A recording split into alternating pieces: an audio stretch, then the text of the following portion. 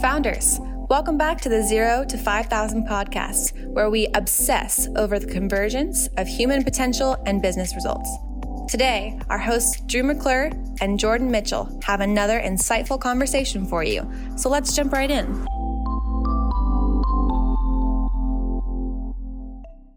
Okay, founders, welcome back to the podcast.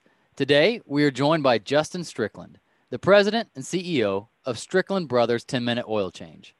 After years in the oil change and automotive service industry, Justin left to start his own franchise, where their mission is to exceed the expectations of every customer by setting and meeting service standards that are innovative and centered around the highest level of service every time. Justin is passionate about serving people and developing his team every day. He loves his faith, family, and business in that order. Strickland Brothers Oil Change is rapidly expanding with locations in West Virginia, North Carolina, and South Carolina. So, my friend, Justin, we are so excited to have you on the podcast today. Thank you for being here. Yeah, thanks for having me, Drew. Awesome. Well, I'm curious. I know you were in the industry like we just talked about before you started your own franchise, your own business. What made you take the leap to going off and starting your own thing? A couple different reasons. Without name dropping, I'm sure if people do research will figure it out. But some of the competitors that I was at previously all seem to have similar issues, and I think that a lot of them in our industry, there's kind of some legacy service providers, and I think that several of them are slow to adopt innovation. When you try to turn the Titanic, it's much different than trying to turn a speedboat. Sure. And so when you have 1,000 franchise owners or 1,500 franchise owners or outlets, corporate outlets, it doesn't matter either way. Implementing a change is a process, and it's very difficult. And so being able to recognize some of the things in the industry that I thought were important as it relates to reputation management and different marketing verticals and inventory management systems, I thought would be a process. And with the position that I held at those companies were lower positions, so they weren't really positions of power. So one of them that I worked for, I was a hood technician in one of their hundreds of units. Yeah. So when I got started in the industry, 10 years ago, I was a minimum wage hood technician, and that's how I got started. And so you can be a hood technician with ideas, but you're going to be glazed over very, very quickly. Yeah. And so I asked that particular owner if he thought I'd have a chance to be a manager for him. And he was polite, but he told me no. And I said, okay. And so I moved on to a competitor and worked my way up to a district sales and ops position there. So I did have a little bit more pull, but I was only managing 8 units out of 1,500 or 2,000 or something. Right. So again, my voice was very, very small.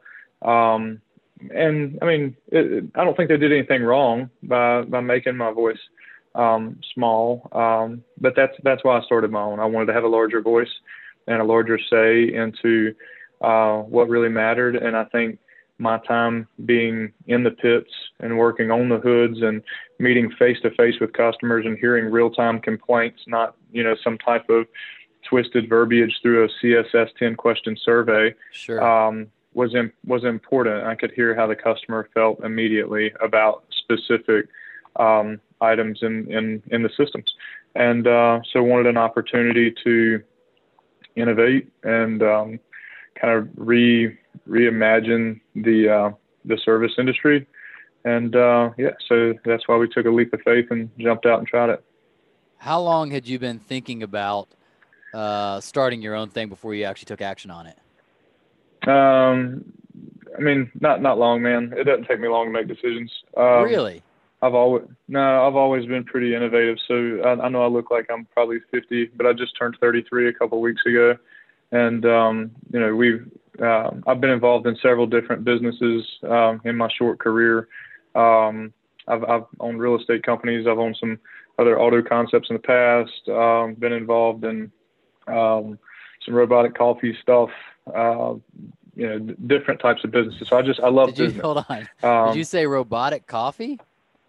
Oh, it's coming here soon. Yeah, that needs to be a podcast for a different thing. So I am not the founder or CEO, nor can I take credit for that, but I'm an investor in a concept that I think is going to be pretty neat. It's going to be a drive-through coffee concept that's ran completely by robots. There's no humans. That's amazing. I wanted to make sure I heard that right. Like, hold on. Yeah, that's right. Okay. All right. Yeah, All right. no humans there. Interesting. Okay, so you've Yeah. always had the kind of that entrepreneurial, I have. risk tolerant personality. Yeah. Because it's for me, when you make a decision, if you really believe in whatever your values are, you mentioned mine earlier. My faith, my family, my business, and I've never signed a contract that says you're risking your faith by signing this, or you're risking your wife and your children by signing this. And so at the end of the day, we're here an average of 75 or 80 years, so that's pretty short. I mean, there's really no reason not to. I'd hate to be 80 years old and thinking I wish I would have tried something. I'd rather try it and just fail, and that way you don't have any regrets. Heck it's just money, man. It's just money. It's really not that important. I love that. It's so refreshing. Okay. Have you had something yet in your young career? I'm similar to you. I'm 35, about to turn 36. Have you had something yet that you took a gamble on that didn't work out, that was tough to swallow? No, I haven't. I think a lot of that can be overcame by just a relentless work ethic and relentless research. I'm just a competitive guy at nature. I don't jump into something before I fully research it. And typically when I invest, I know the answers, and it doesn't look like it because of the different things we've done and how fast we've scaled, but I'm relatively calculated as it relates to investments. Certainly conservative in any kind of public market investment, but no, I don't think what we do has a ton of risk behind it. We put good people in good positions, and we trust them to do the right things. And I don't think that we overcommit with what we do and try to grow at paces that we can handle. So fortunately, no, I haven't had to swallow any big pills yet. Yeah, that's awesome. What do you think has been maybe one or two of the biggest keys to your success and fast growth, specifically with the oil change business? An unwavering commitment to customer satisfaction and culture. Pretty much sums it up. I think that, there's really, I won't go too deep in case there's competitors listening to the podcast. But, sure. At the end of the day, there's a lot of similarities, right? I mean, I get asked about any podcast I've done or any validation call, what is the difference in you and one of these brands that have this national footprint, and how are you going to come in here and disrupt this? And my answer is pretty unsexy. It's, well, we pull the drain plug the same way and we change the oil filter the same way. And so as it relates to operations, I mean, there's a couple customer touch points that I think we do that are some differentiators, but really what we do lies at the heart of our technology systems, and the people that we put behind them to try to innovate and make them better. And really it comes down to, in any industry, not just my industry, it comes down to execution. It's rare that you're going to find an industry that's monopolized and has no competitors. Most of them are going to have competitors, and they're all going to be somewhat similar with different twists, right? So you think about Chick-fil-A and McDonald's, and that analogy gets used all the time. But Chick-fil-A and any other fast food restaurant, it's not that Chick-fil-A serves different food, and candidly, I don't think their food's substantially better. It's the level of service, and so it really comes down to execution. And so if you're investing resources, you should always invest resources into finding ways to execute better than your competition. That's the key difference in Strickland Brothers and its competitors, is providing the opportunity to execute the model better than competitors. Not that we reinvented an oil change. The drain plug's the exact same if you drive your vehicle into my shop as it is, any competitor. It's just the opportunity for our management or our franchise partners to execute better. Yeah. It's that simple. So, well, it's simple in the concept. It's difficult in the execution. Like, everybody wishes they could be Chick-fil-A. Right. Everybody sets out to be like, yeah, you know what we're going to do? We're going to have like amazing customer service and whatever, but then they don't. So how have you gone about actually getting often minimum wage, hourly worker type people who actually show up with the customer and execute with excellence and that kind of stuff? I think you just hit it on the head. And I think in a lot of cases when you're an owner, you don't want to hear all the negative, because it could be overwhelming. It's like, oh my gosh, there's all this negative. And so I think in a lot of cases, founders, owners, a high level executive, whatever it is, almost try to avoid it.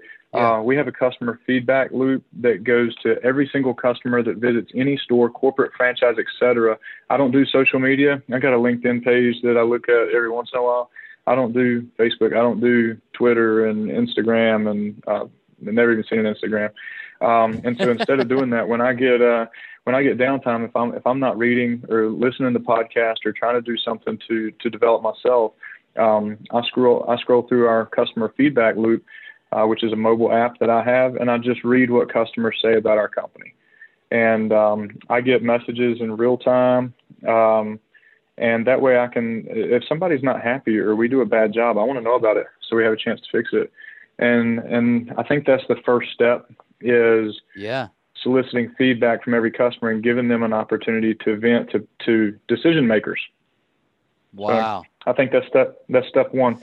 That's wild. It may turn out that that's wild that somebody's putting a complaint in and the founder is actually looking at that complaint. Yeah. I know you can't see every one, but the fact that you're That's even right. on that app scrolling through there I is actually pretty wild. I actually see every single one. Do you really? So we have it filtered out to where every page that you can imagine. It can be Google, Yelp, Foursquare, whatever it is, internal stuff. And I'm confident that we get a lot more positive reviews than we do negative. I would welcome you to research Strickland Brothers, fill in the blank city and state. And I'm very proud of what our teams have done to satisfy customers. We're not perfect. We make mistakes. And so I actually have my phone set because I think that I'm pretty thick-skinned and don't have a lot of emotion as it relates to business decisions. And so I turn off the good reviews for the most part, to where I don't get notified unless it's a bad review. and I know that's almost dangerous. But so, cause there's no way, I mean, we get tens of thousands of reviews, on an annual basis. There's no way you could read them all. And so I go through, all the negative ones, and any negative review that we get, we issue a ticket that has to be, researched. The customer has to be contacted, and we have to correct it within 24 hours. Now, I'm not the person that reaches out and corrects it, but I certainly know about it. And then, I try to go through at least once a week, and I'll look through a lot of the good ones and screenshot them or copy and paste them, and then send it out to a collective group of people, just complimenting them on what a great job they're doing. And that way, the only messages I'm delivering aren't negative, right? So I want to try to deliver as many positives as I can. Yeah. And in a lot of cases, if you've turned off the positive reviews, how are you seeing the things that you're able to encourage them on? Yeah. So I see all the negatives, and then when I go back to see the positives, it's just a click of a button. You can turn them on, turn them off. It's real quick to where you can see them. It's not like a process that has to be done. You just hit the button, and you can filter it by good reviews, bad reviews, etc. And that way you can kind of get to what you need to see quickly. Now, if I have time on a weekend or something, I'll sit there and just read through all of them. And a lot of the positive ones will make you feel good as an owner. It lets you know what a great job your teams are doing. Sure. But I think that's step one.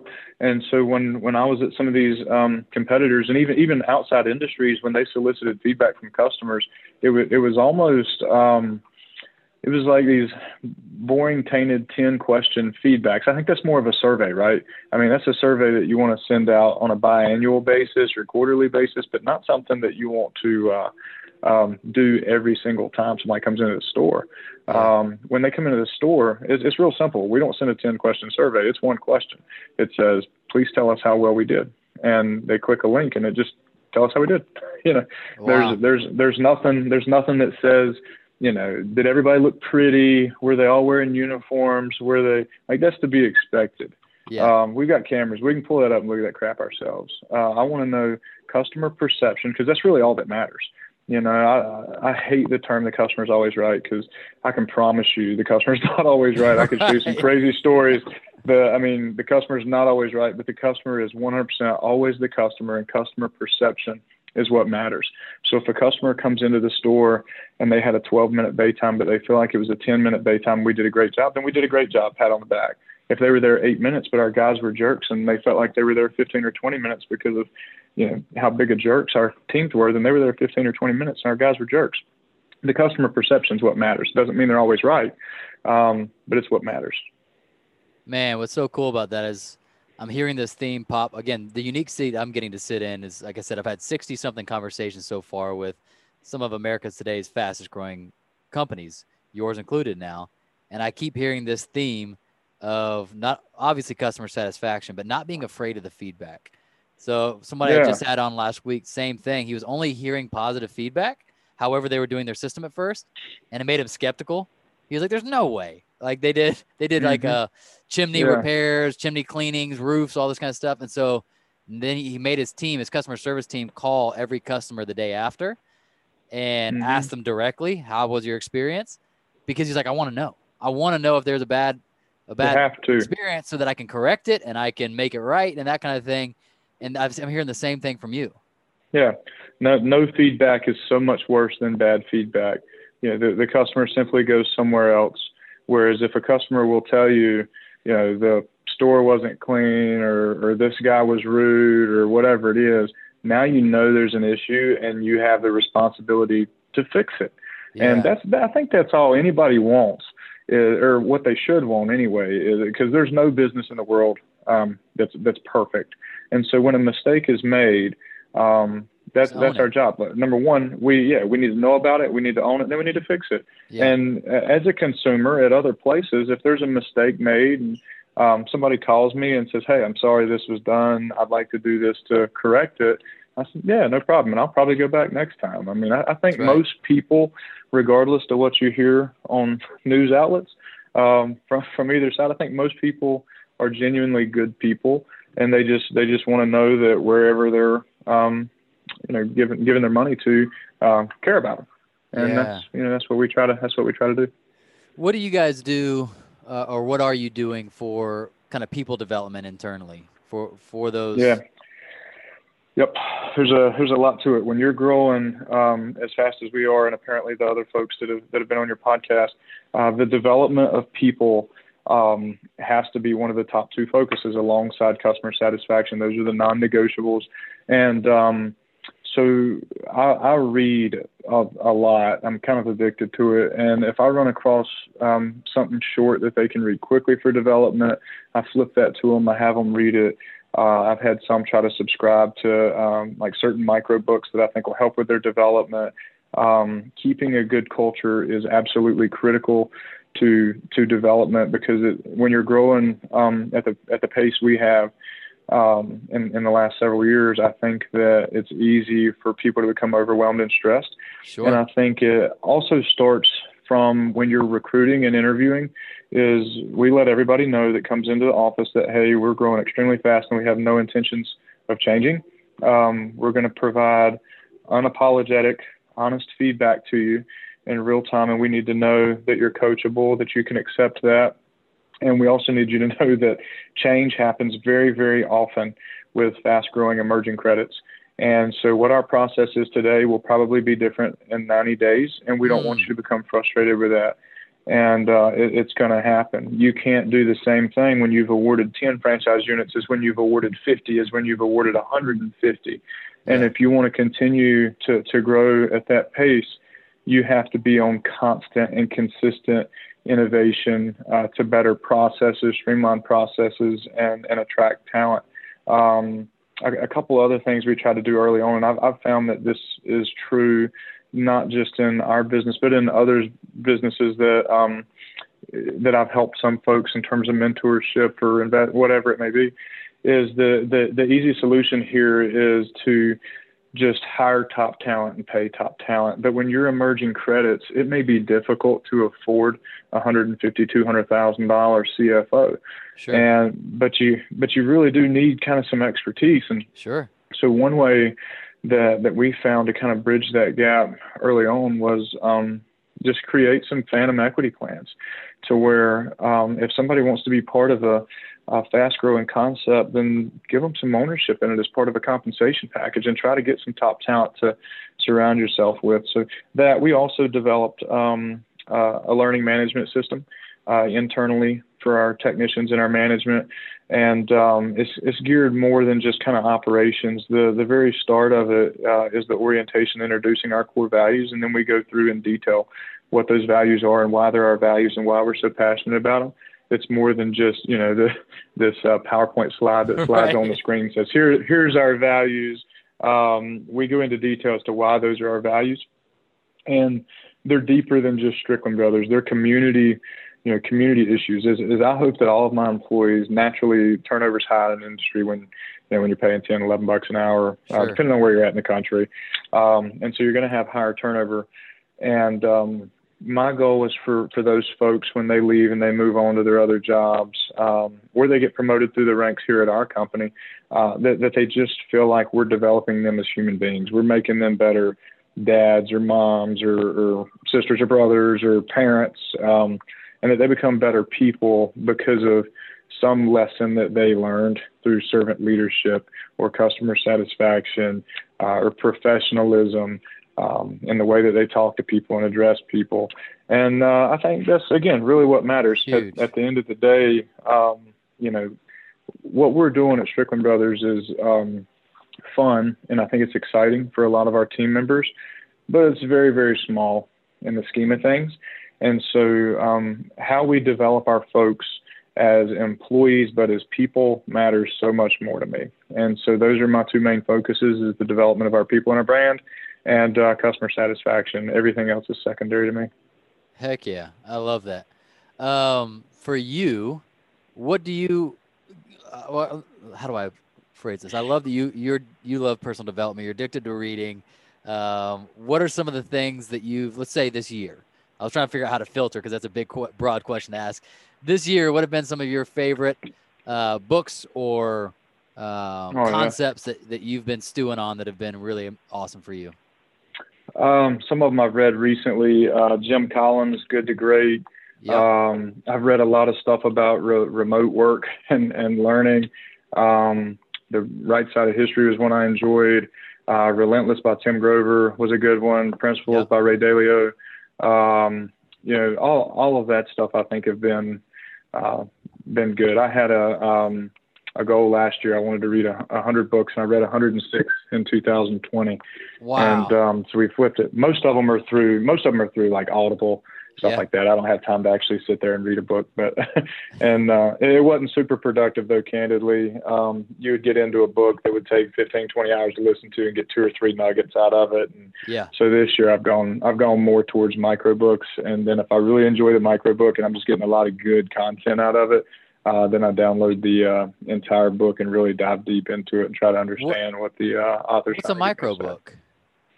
Microbooks. So microbooks are basically, you could take, let's use Relentless by Tim Grover. It's a book about competitive spirits with Michael Jordan, Kobe Bryant. He was their trainer. And so like if you listen to the Audible, it may be a 15-hour book, but it'll sum it up into mine and your generation referred to it as like Cliff Notes, right? Yeah. Yeah, Cliff Notes. But it's like an Audible version of Cliff Notes, and you've got like 12 Men books is a good app for that, and that's a micro book. So 12 Men, 12 minute, yeah, that's right, 12-minute books. And so not that I don't own any ownership stake in 12 Men books, but it's like $90 a year, man, for that. Come on. And yeah, it's incredible. And so, it compresses it down to 15 to 30 minutes, and you can listen to it. And if you really just, start vibing with it, and it just makes sense. Yeah. Then you pause, then you go get the Audible book and then research it. And I found that to be much more efficient and effective for my 2021 goals. Dude, I'm going to do that. I dig. I mean, I'm the same way. I usually don't finish a book. And typically because you know what they're trying to say in the first few chapters, and unless it's actually so there's a book called Peak, and that's when I actually finished, because every chapter was explaining a different concept of peak performance in more example and details, versus most books primary thesis is at the beginning, and then the rest is just kind of fluff. And I'm like, man, I wish I had just had a Cliff Notes version of that. So I'm going to do that for sure. Yeah, it's pretty helpful. And I mean, they have different economics or whatever it is that you're interested in learning. They've got it there. And I think it's been crucial for my development. I had to quit school 3 times, so I still don't have a degree to this day. Yeah. And so I've always kind of felt versus our competitors is that my philosophy has been, okay, if they're twice as smart as I am, then I need to work twice as hard to create some kind of equal playing field. And in the midst of that, I've just dedicated myself to education so I can try to at least feel like I'm closing that gap. And then the hope there is one day I can close that gap. And if I'm still working twice as many hours, then we'll have a competitive advantage. And it's a little bit of a psychotic mentality, I guess. But, you know, it keeps me going.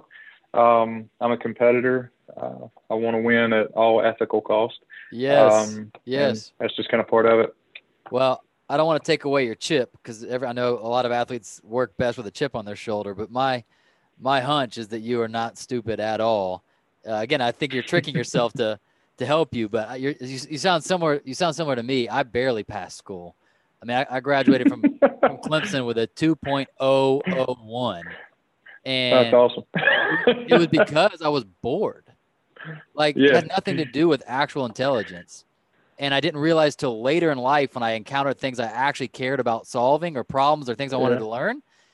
I'm a good student. Who knew, right? Yeah, that's awesome, man. Yes. Mine was a little different. So my wife and I started dating when I was 12 years old in middle school. And so we got engaged young. We got married young. As soon as we got married, she got pregnant with our first son, Tate, within like 2 months. And I was going back to school. She had got a job as an entry-level school teacher at a local high school here, teaching English and some special ed classes. And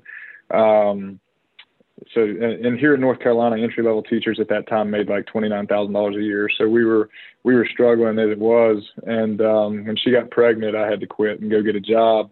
And that was coming off the financial crisis. And so I landed a job as a hood technician in oil change, as fate would have it. Holy cow. All right. So you have a way better excuse, by the way, than I did. You had a real responsibility. Oh God. I wanted to feel some camaraderie there. And neither, when I was 18, neither one of my parents lived in the same state as I did. One was in South Carolina and one was in Virginia, and I was in North Carolina. So it was just kind of go time at that point. And when I was in school, even though neither one of my parents lived in the same state, the education system, the school that I was going to had, I guess it was just kind of a national thing. If you were under 26, they took your parents' income into account. And so they took that into account, both of my parents' income plus my income, plus my wife's income. And so we barely got any help for anything. And so I couldn't hardly afford it as it was, and didn't want to take out student loans. And anyhow, so that made it pretty tough anyway. I just didn't want to start my life in extreme debt like that. Yeah. But you're a great example of someone that has gone and been plenty successful without needing a sticking college degree. Yeah. I think it's important. I respect people. We have a lot of people here with college degrees, and I'm glad they have them. I think college is extremely important, but I do think that in a lot of cases it teaches you to think in certain boxes, and I don't mean that as an insult. I totally. We have several highly intelligent people that work here with degrees, and we look for people with college degrees, but they're teaching a curriculum, and I don't know. I don't know if it's. I'm pretty coachable. I love to learn, but anything I learn, I always question. And I just want to pick it apart. You want to pick it apart and test it. Yeah. Super cool. So for you, you're busy, you're a family guy, you've got this growing business. Sounds like several businesses you're invested in. Is there anything you do on a daily basis to keep yourself mentally, physically, emotionally, spiritually energized and not stressed out, burnt out kind of thing? Yeah. Golly, that's a loaded question. So yeah, I do. It's going to be pretty cheesy, but I'll tell it to you. So we work in the Winston Tower in Winston-Salem. We're on one of the top floors. And for my career, it's just been about overcoming hurdles. So I want to give you a little bit of backdrop, and it'll make more sense to you, I think, or some backstory. So when I was in high school, I was really big into sports, big into basketball. My senior year, led the state in scoring in North Carolina in 2006, and felt like I was under recruited because I was like 6 foot tall, a little bit undersized. My 40 time was like 4.65, where everybody else's was 4.4. Yeah. And so athletically, I wasn't at the same level. And so I didn't have a lot of D1s just flocking to give me a scholarship. And I felt overlooked by that because I dedicated my entire high school career to working my butt off and just felt like, I got overlooked, right? So then I go to college and my wife gets pregnant. And so I'm kind of done with that. And I end up landing this job, at a quick oil change, making a minimum wage, and asked the owner there if he thought I'd have a chance to be a manager. And he said no. And so then I move on to somewhere else and, tried to offer some advice and move up the ranks there. And again, it was like a hard no. And so then you come up with this business plan, and I get this business plan and take it to several banks. And, at that time I had $6,100 in my checking account or something like that, give or take $100. And at 23 years old and $6,000, banks just aren't very interested. So I got turned down by every single one of them. Went to 2 or 3 investors. No, just hard stops everywhere. And my grandfather was just like a father figure. He was incredible. Just a great man. He was the tobacco sharecropper the first half of his life. Second half of his life, he was a meat butcher at Cloverleaf grocery stores. Never made more than $10 an hour his whole life. Worked really hard and had his house paid for that he'd lived in for about 70 years. And he puts it up as collateral. It appraised for 61 grand. And so he gave me a home equity line for $35,000, and that's how we started the first one. No. And so we started the first one off of that home equity line. We had 41 grand, and me and now my COO, who's in the office next to me. It was just me and him when we got started. Come on. And that was in the fall of 2012, so a little over 8 years ago when we got that thing going. And but then along the way, there's been several other people, developers, when we first got in the mix, that dropped us on our head. And I tried to get in a business incubator and was told we weren't scalable. And so to answer your question, I try to take some downtime every morning, and I take 572 stairs. I don't take the elevator here. I take the stairs every morning. And it's like every stair is just another piece of our process and our puzzle to try to overcome adversity. And at the same time, I listen to a book, a micro book. It takes me about 15 minutes to come up all the stairs. And I listen to a micro book, and that's typically when I do my public trading in extended hours on the public markets. And then I do the same thing in the evenings. And that's really about the only time I have to get any exercise in right now, because, I'm 60, 70 hours deep in Strickland Brothers. And so, on the way up the steps, on the way down the steps, that's about what I got. Heck yeah. That's awesome. I love the combination. You've habit stacked, right? So that's one of the phrases we would use, is where you can have one habit that represents kind of several different pieces that matter to you. So you've got the exercise of the stairs. At the same time, you're getting some free headspace. On top of that, you might be, like you said, checking some things or doing some trading or something like that. And you're able to kind of fit that all into the same space, which is pretty cool. Yeah, it's fun. Most That's mornings. awesome. All right, so man, I'm curious too. With 2012 is when you started the first store. Is that right? That's right. We're now in 2021. Where is the company at? Location? Yeah, so size of the 2021.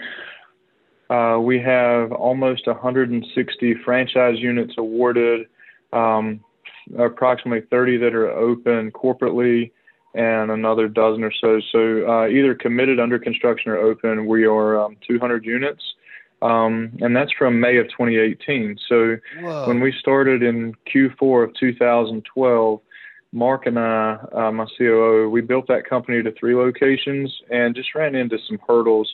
And so we actually sold that company in the summer of 2016 and negotiated a pretty small non-compete, and just took the profits off of that and reinvested it in 2016, December 5th, 2016, into Strickland Brothers, into what's now today Strickland Brothers. And so we sat on that for about a year and a half, a little better than that, really. And then we worked on all the things we weren't good at the first time. We were still successful, but we knew we could have been better in terms of scalability and simplicity, and certainly marketing and vertical integrations and inventory processes. And so we spent a year and a half now with with sufficient money. And because we started the first one at $42,000, there's not so much you can do with that. Sure. That's more of just like get in there, grind it out, make a living. And then we wanted to turn it into a nationally recognized brand. And so we didn't start the second Strickland Brothers until May of 2018. So the second store isn't even 3 years old yet. Holy crap. Yeah. And so we're, yeah. So how in the world did you build and scale it so fast? There's a couple different tactics, but the primary one was through understanding commercial real estate. I know it's not really a secret, but we would go in and I got a capital company that I would go in and buy the real estate.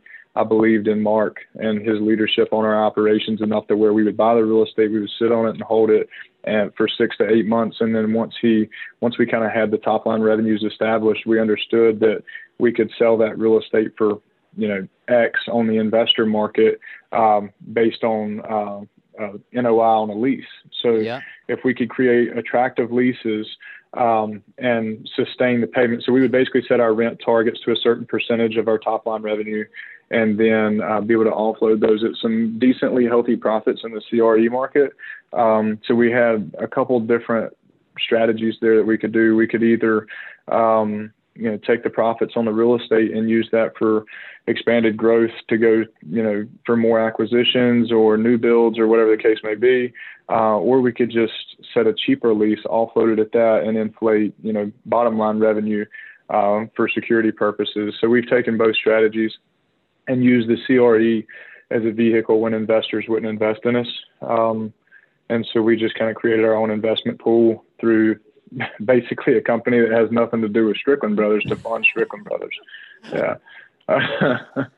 Oh, that's amazing. It does remind me. You got one option, man. You hit a wall. You either go over it, under it, beside it, or through it, but you don't stop. Let's go. Where'd you get that mindset from? I think you have a choice, man. When you're kind of, when I came up, it wasn't, my mom did a great job, and my dad was a hard worker. We didn't have anything. We didn't have any money. Power get cut off pretty regular. So when you've got there's two different mindsets. There's a fight for survival, and there's a fight for like gaining business. And I think there's going to be a day that my kids run a business, and hopefully I'm wrong, but I think they'll probably get their butt kicked because there's going to be somebody that's fighting for survival, and that's something they don't know how to do. There's a difference. It's definitely the trend you see.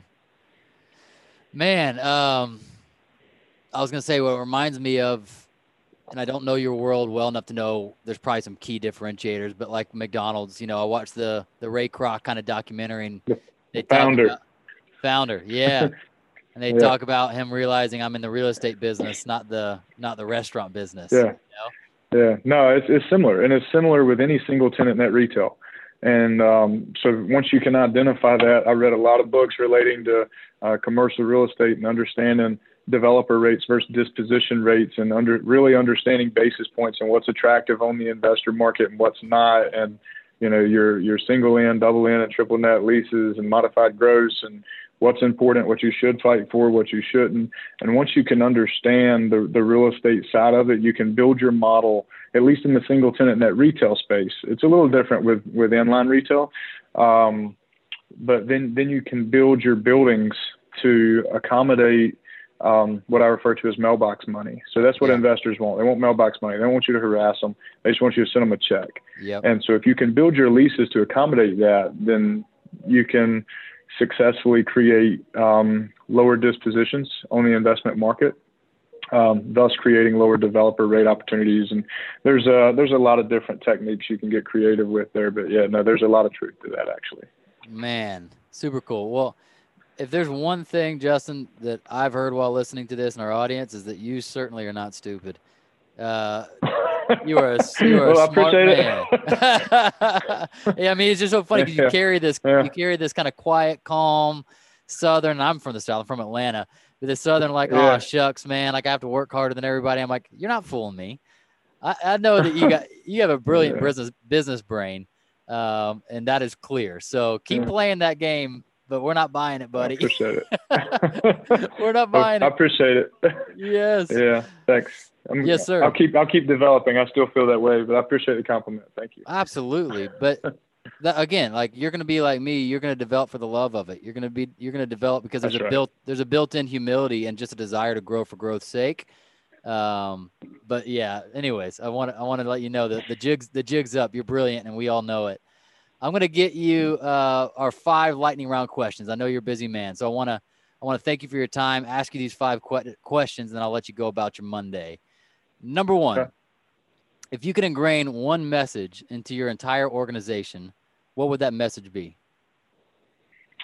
Neutrality. Do you want me to explain? Yes, please, especially with a one-word answer. Okay. What do you mean? Yeah. So I think that anything can be placed on a spectrum. Political beliefs, racism, any of these important topics can be placed on some kind of spectrum. And every human being will be placed on that spectrum somewhere, one way or another. And everybody's goal should be neutral. What does neutral represent on that spectrum? On it? Is somebody that's not swayed by outsourced media or I don't want to use the word uneducated opinions, but opinions just because of their upbringing or cultural opinions. Yeah. I hope that our team will always seek out, and this is unrelated to Strickland Brothers. I just hope that they will always seek out the good in people. Yeah. Honestly. Yeah, I love that. Okay, that makes a lot more sense. Super cool. Number 2, what is the single best advice you've ever gotten about growing your business, and what about the worst? The worst advice is easy. We've had quite a bit. The worst advice has been that we're growing too fast and can't handle it, to slow down. The best advice has been probably to block out the noise, don't make comparisons, and compete with yourself. If you can be the best version of Justin Strickland, then you won. Yeah. Don't compare yourself to anybody else. So good, man. That comparison, it knocks you off track. You start making comparisons that aren't apples to apples, and you start making pivots based on somebody else's personality or purpose or whatever. That's right. And you've missed your mark, the only mark you got. That's right. That's right. Yeah. Just maximize your own potential. If you do that, you win. There we go. All right, number 3, what causes you the most stress or worry leading your organization? Franchise partners following the model. So we've developed a model that has been proven successful time and time again. We have so many wonderful franchise partners that I am thrilled to be associated with, and I hope that as they get online that they follow that model and they adhere to that customer satisfaction commitment. That's really about it. Got it. All right, number 4. What is your BHAG, your big, hairy, audacious goal? To become a nationally recognized brand known for transparency, speed of service, kind of breaking the negative stigma in the auto industry, always trying to be a leading innovator in our space. Heck yeah. Well, man, I'll tell you this already. If you open one up down here with where I am, you'll have a consumer and me and my wife. We got several coming in Atlanta. You'll see them over the next 12 months. Yeah, let's go. I mean, seriously, my wife makes me take her car to get even an oil change because she's afraid they're going to try to sell her something she doesn't need or whatever. Yeah. And I'm like, this sucks that you can't just go to an oil change yourself without distrust, you know? That's right. Yeah, we're going to break that barrier. Let's go. All right, I'm down. Number 5. This is our fun, creative question. If you could hop into a DeLorean, go back to the past, and tell yourself just one thing out the driver's side window, when would you go back, and what would you tell yourself? Oh, man. Boy, I don't know if that can be a lightning answer for you. Golly, there's been so many nuggets I've been able to pull out of the last 12 months. What's something, one message, maybe it's encouragement or wisdom that a younger you could have used? Probably embrace patience and empathy. I'm not a super empathetic person. My office jokes around about it. I try to be. I really try to be. I just have a hard time relating sometimes, and I don't know why. But yeah, I don't know. Maybe that would be it. There's so many things that I've learned over the last 12 months. Or 24 months. It'd just be hard to pick one, I think. That's cool. Maybe study the real estate markets a little harder early on. I don't know, man. That's a loaded question. That's a lot. I love it. That's why I say it's a creative question. There's no angle Yeah, or it is aim. creative. It's like what just comes up. Like what comes to your brain. It's a fun thought exercise. Yeah. That's awesome. I guess if I was 22 or 23, and it's nothing that 20-year-olds, 25-year-olds haven't heard right now, is be humble and understand that you are like in the infancy of your development as it relates to your brain, and go ahead and make the decision now that you will be a sponge and absorb anything and everything that you possibly can. Yeah. And I think that you'll develop much quicker and get to your path much quicker as soon as you can humble yourself. Because with even my inner circle, and I think this is standard, is when folks are getting out of college, they want everybody to know they got a good job and all this other stuff. And I didn't have that opportunity because I never got out of college. And I think it was pretty apparent that my wife and I were having a kid young, and I was a hood technician at an oil change. And so I didn't really have a choice but to be humble. I didn't have a whole lot to brag about at that time. And I think that that's helped me evolve faster than I would have otherwise. So if I could go back and give advice, it would be to just be as humble as you possibly can and be a lifelong learner. Yeah. Love it, man. Kindred spirit right there. Justin, thank you so much for being on the podcast today. This has been truly fun conversation for me, enlightening. I've written several things down that I'm going to go and think about myself. And I know from the audience, this has been fun getting to see an inside view at such an awesome company that's growing like weeds in the country right now. Glad that you're at the head of it, and can't wait to see where this goes.